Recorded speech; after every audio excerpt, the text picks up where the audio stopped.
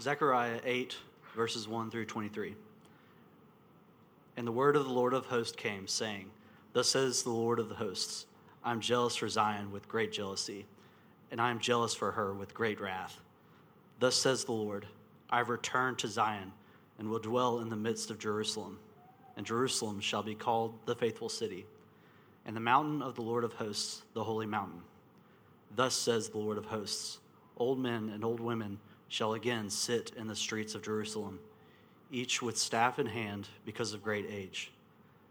And the streets of the city shall be full of boys and girls playing in its streets. Thus says the Lord of hosts, if it is marvelous in the sight of the remnant of this people in those days, should it also be marvelous in my sight, declares the Lord of hosts.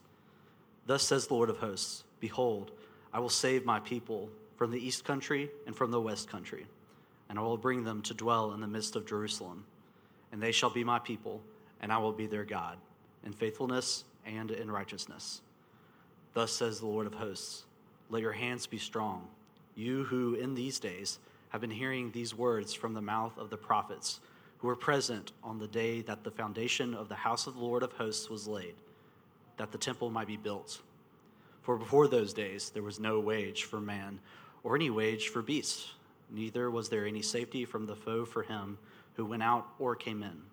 For I set every man against his neighbor. But now I will not deal with the remnant of this people as in the former days, declares the Lord of hosts. For there shall be a sowing of peace. The vine shall give its fruit, and the ground shall give its produce, and the heavens shall give their due. And I will cause the remnant of this people to possess all of these things. And as you have been a byword of cursing among the nations, O house of Judah and house of Israel, so will I save you, and you shall be a blessing. Fear not, but let your hands be strong.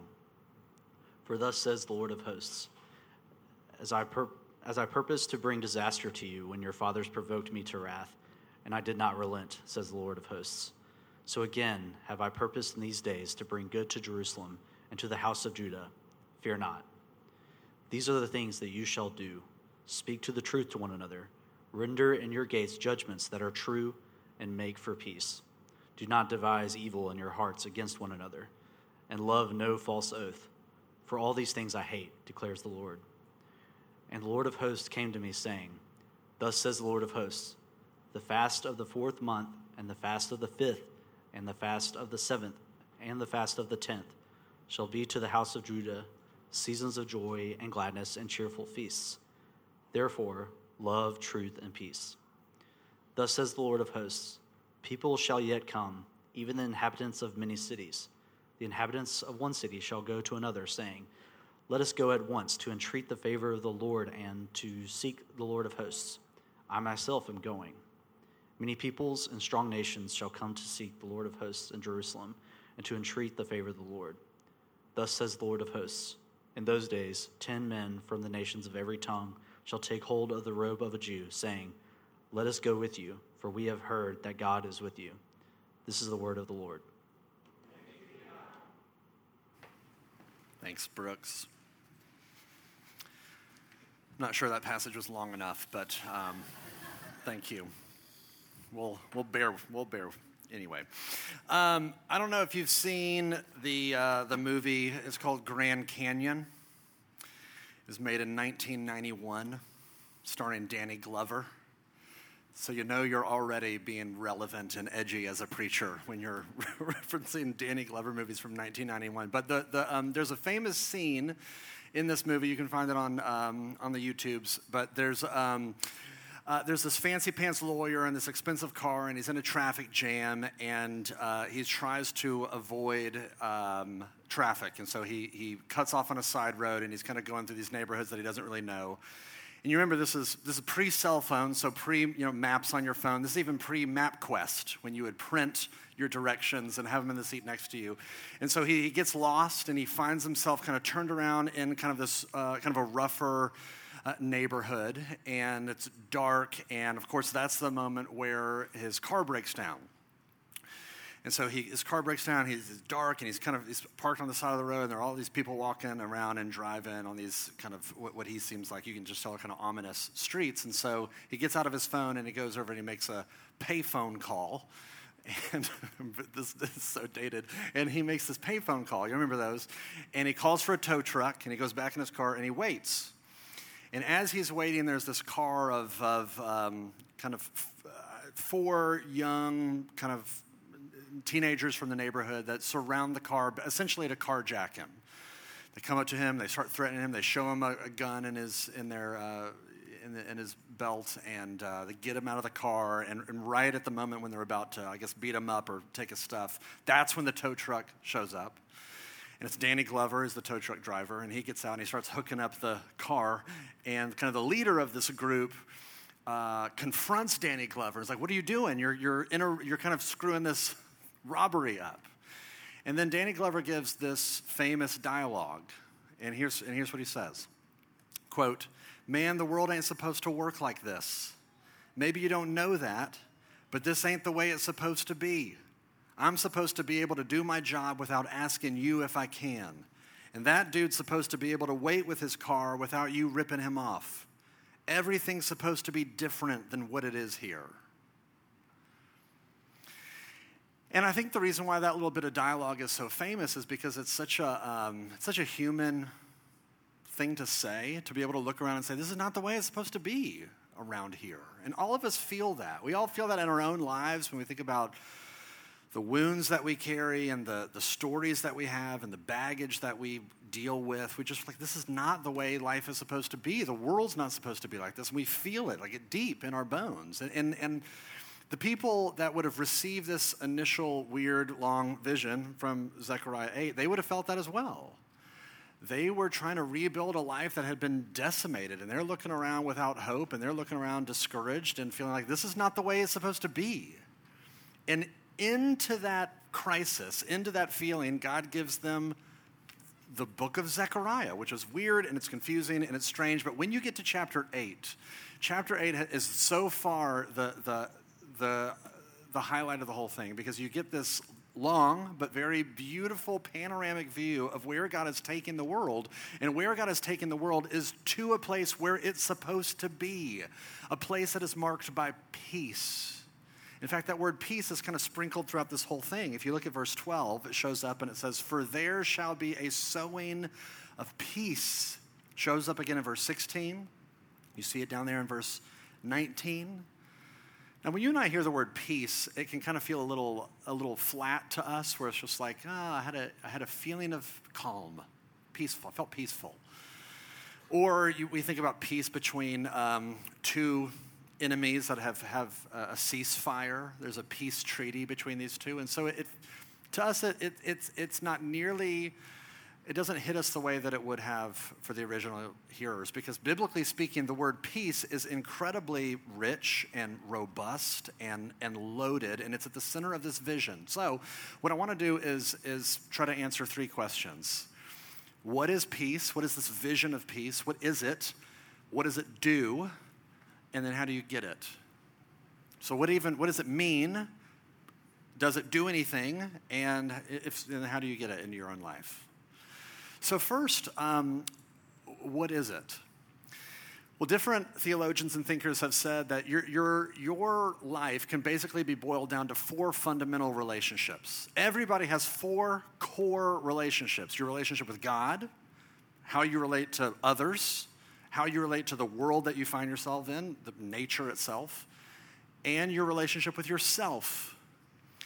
And because every single one of us woke up in a world that has been damaged by humanity's rebellion against God, all four of those fundamental relationships are wrecked and damaged and vandalized. So every human being feels alienated from God.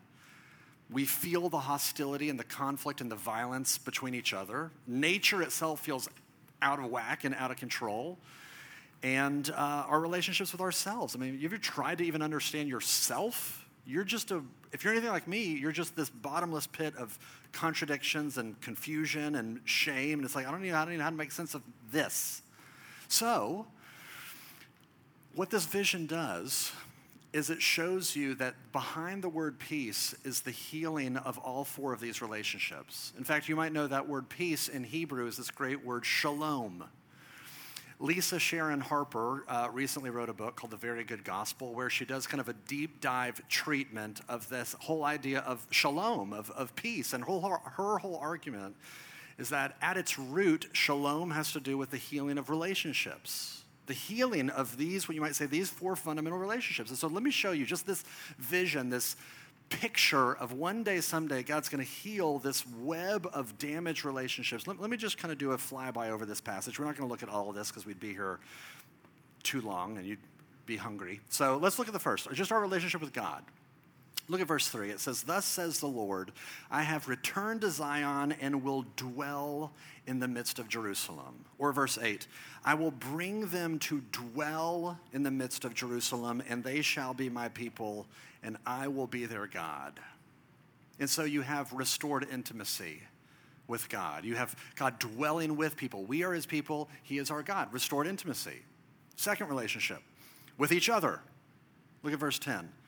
"For before those days there was no wage for man or any wage for beast, neither was any safety from the foe for him who went out or came in. For I set every man against his neighbor. But now I will not deal with the remnant of this people as in the former days, declares the Lord of hosts. For there shall be a sowing of peace."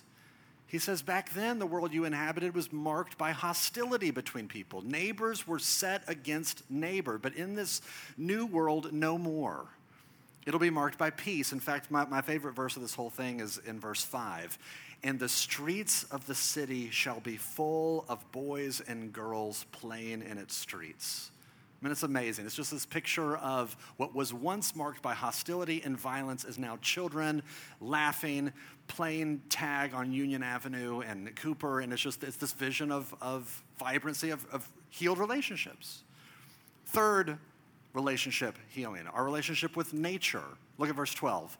"The vine shall give its fruit, and the ground shall give its produce, and the heavens shall give their due." It's this picture of the world working the way it's supposed to.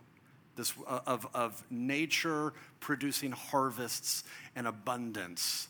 And in fact, look at verse 4. You even get more. "Thus says the Lord of hosts, old men and old women shall again sit in the streets of Jerusalem, each with staff in hand because of great age." You have this picture of long life, no more death, no more disease, people living full, vibrant lives where nature doesn't just swallow them. And then look at the last thing, your relationship with yourself. Verse 18, "And the word of the Lord of hosts came to me, saying, Thus says the Lord of hosts, the fast of the 4th month, and the fast of the 5th, and the fast of the 7th, and the fast of the 10th shall be to the house of Judah seasons of joy and gladness and cheerful feasts." Fasts transformed into feasts. These things that were marked on the calendar of let's lament, let's mourn, let's starve ourselves, transformed into let's feast, let's celebrate joy, fullness within yourself. So, I know that was a lot. But that's the picture. That's the image of the world as it's supposed to be. And the vision is God's going to bring shalom. God's going to bring peace. God's going to make all of this happen. Now, you might hear that and you think, okay, that feels nice. That's a nice idea. That kind of feels a little bit like just wishful thinking, though, of like, okay, it's all going to work out in the end. So let's look on the bright side of life. Does this vision actually intersect with our real lives? Or is this just pious spiritual optimism? What does this actually do? That's the next question. And to get at that, I want you to remember that the people in Zechariah's context had experienced tremendous suffering. Foreign, stronger empires had come in, devastated their city, destroyed their cultural institutions, murdered and brutalized countless men and women and children, deported thousands of people away from their homeland, Decades later, they were allowed to return, and here they are trying to rebuild life out of rubble. Their economy is destroyed. They have grinding poverty. They're experiencing incredible suffering. And God gives them this vision so that they would endure, so that they would keep going. Look at verse 9. It says, two different times in this passage, it says, "Thus says the Lord of hosts, let your hands be strong." You see that again in verse 13. "Fear not, but let your hands be strong." And again, he says, "Fear not," a second time down at the end of verse 15. But you see this refrain. What is he doing? He's encouraging them. He's saying, I want you to hold on. I want you to hang in there. I don't want you to withdraw in fear. I want you to keep giving yourself to doing good in the middle of the terrible. Even though life is terrible right now is not the end of the story. So be strong and keep going. In fact, this is why in verse 16 and 17, he says, this is why I want you to keep speaking the truth. I want you to keep pursuing justice. I want you to love what God loves. I want you to hate what God hates. And so here's what I want you to see. How you understand the future impacts how you live in the present. It's kind of common sense, but if you zoom out and you think, how I understand the history and how's the universe going to end, that actually impacts how you live now. If you believe that when you die, it's just lights out, that there's no afterlife, that's just the end. And one day, someday, the sun's going to burn out, and human civilization is just going to be over, and the earth is going to freeze up, and that'll just be in the end of humanity. And so in the end, no one will remember anything that you have done, and no one will remember anything that anyone else has done. And so you can choose to give your life away in love for your neighbor, and you can pursue racial justice and economic justice, or you can choose to be a serial killer, and it doesn't really matter. It might feel like one matters more, but according to your understanding of the universe, it doesn't matter. How you live doesn't really matter. Now, if you believe in the end, God's going to return and he's going to restore everything that's broken in the world. And there will be a judgment day, and therefore everybody's going to be held accountable. Nobody's going to be able to get away with anything. And therefore, everything that we do in this life matters. Everything, from your career and how you choose to spend your days to how you relate to the barista at Otherlands. Everything matters. That's two very different visions of the world. And that produces two very different ways of living your life. Think about this. Howard Thurman was a African-American scholar, theologian, minister. And in 1947, pre-civil rights era, gave a lecture at Harvard. He was responding to criticisms that the spiritual songs, the spirituals that the black slaves sang, the criticism was they're too otherworldly. You know, all these songs are always about heaven and thrones and crowns and the life to come. And the criticism was that when you believe in this life to come, when you believe in this stuff, it makes you submissive. It makes you docile. It makes you weak. And here's his response. Here's what he says in this lecture. It's amazing. He says, quote, "The facts have made it clear that this sung faith served to deepen the capacity of the slaves for endurance and their ability to absorb their suffering. And it taught a people how to ride high in life, how to look squarely in the face of those facts that argue most dramatically against all hope, and to use those facts as raw material out of which they fashioned a hope that their environment, with all its cruelty, could not crush. This enabled them to reject annihilation and to affirm a terrible right to live." Now that's amazing, but here's what he's saying. He's saying that the slaves actually believed Zechariah 8. And rather than that making them weak, it actually gave them supernatural strength, the ability to endure the cruelty that is beyond our wildest imaginations.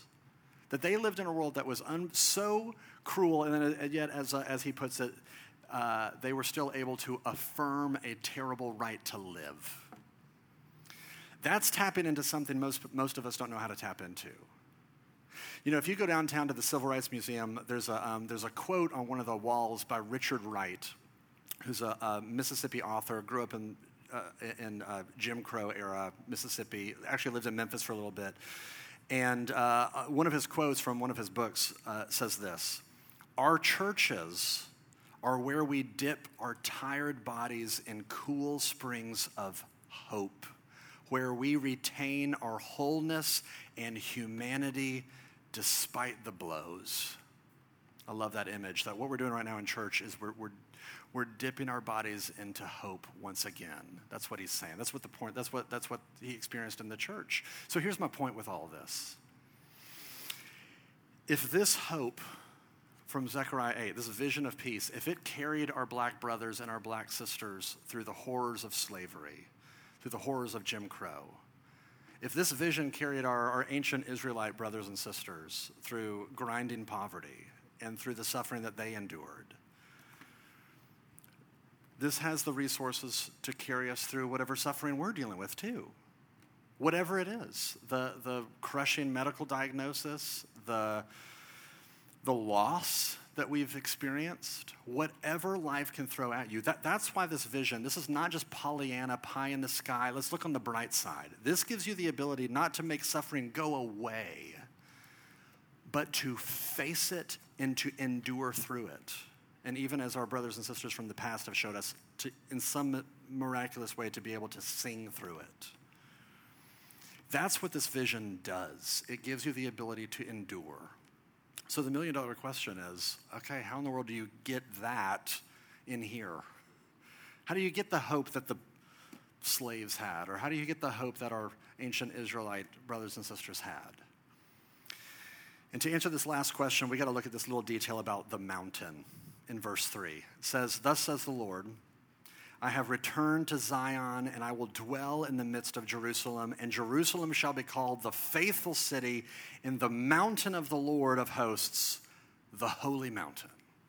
This is saying when God comes back, brings shalom, heals this web of broken relationships, that the city of Jerusalem is going to be called once again the faithful city, and the mountain on which it was built on top of, it's going to be called the holy mountain. It's this verdict, this blessing of calling it beautiful, holy once again. But here's the thing. Here's what you and I know on this side of things.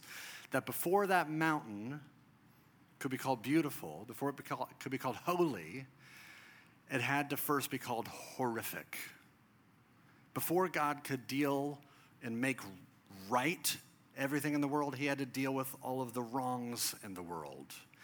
And so what he did in the person of Jesus was he came, and on the last week of his life, he went to Jerusalem.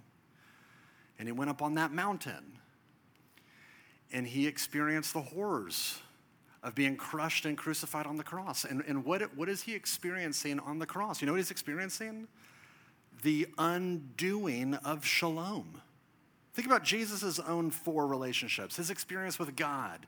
His relationship with God is being ripped apart in front of him. He cries out on the cross, my God, why have you forsaken me?" He's experiencing cosmic alienation from God. And then think about his relationships with others on the cross. He is being beaten, spit upon, mocked, punched, pierced, stabbed, nailed. He's experiencing some of the worst brutality that humanity can manufacture. His relationship with nature. You know, on the cross it says that for 3 hours the world went dark. It's almost like nature itself was revolting against him in that moment. And then you think about his relationship with himself. He's sweating blood. He's crying out in agony. In fact, all 4 gospel accounts make the point to show you that he was crucified naked, strung up, completely exposed, nothing to hide behind. It's the picture of just utter shame. People see you at you're most exposed. Why is he experiencing the undoing of shalom? Why is he losing shalom in that moment? So that you could have it. His relationships, his core relationships are being destroyed so that your core relationships could be healed. The way that you get this is that you make this story your story. When you cling to Jesus by faith, and you say, I need you to bear the penalty of all of the ways that I've messed up the world. When you cling to Jesus by faith, this story becomes your story. This hope becomes your hope. In fact, you start to tap into this thing that the Bible calls a living hope. Because Jesus 3 days later walked out of the grave. And when he walked out of the grave, fully alive, fully restored, fully vindicated by God, the Bible in many ways says what that was really just a sneak preview of what he's going to do with the whole world. And here's this last verse that I'll read you from 1 Peter 1. It says, he has caused us to be born again to a living hope through the resurrection of Jesus Christ from the dead. So, final thought. I'll end with this. I don't know all of your stories. I know some of your stories, and some of you know my story. But I know enough to know that everybody in this room, myself included, are carrying around very heavy burdens.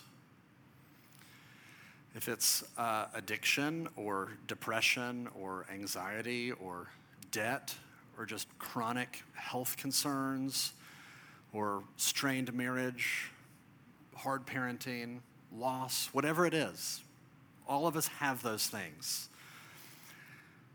I want to invite you to lean into this vision, to fixate your imagination on the world to come as God's going to heal it, and to fixate on it and to allow it to strengthen you, to keep going, to keep enduring, to hang on to your faith. There's an old African-American spiritual called Hold On, and that's the idea.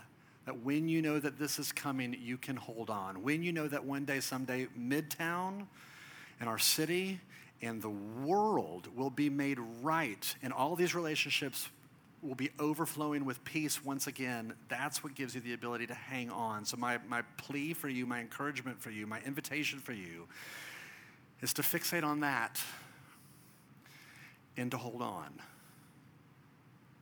in love and in faith and in peace. Amen. Let me pray.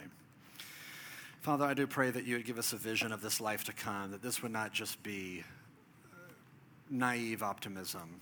This wouldn't just be spiritual pie in the sky, mumbo jumbo, but this would give us the resources to be able to handle anything that life throws at us.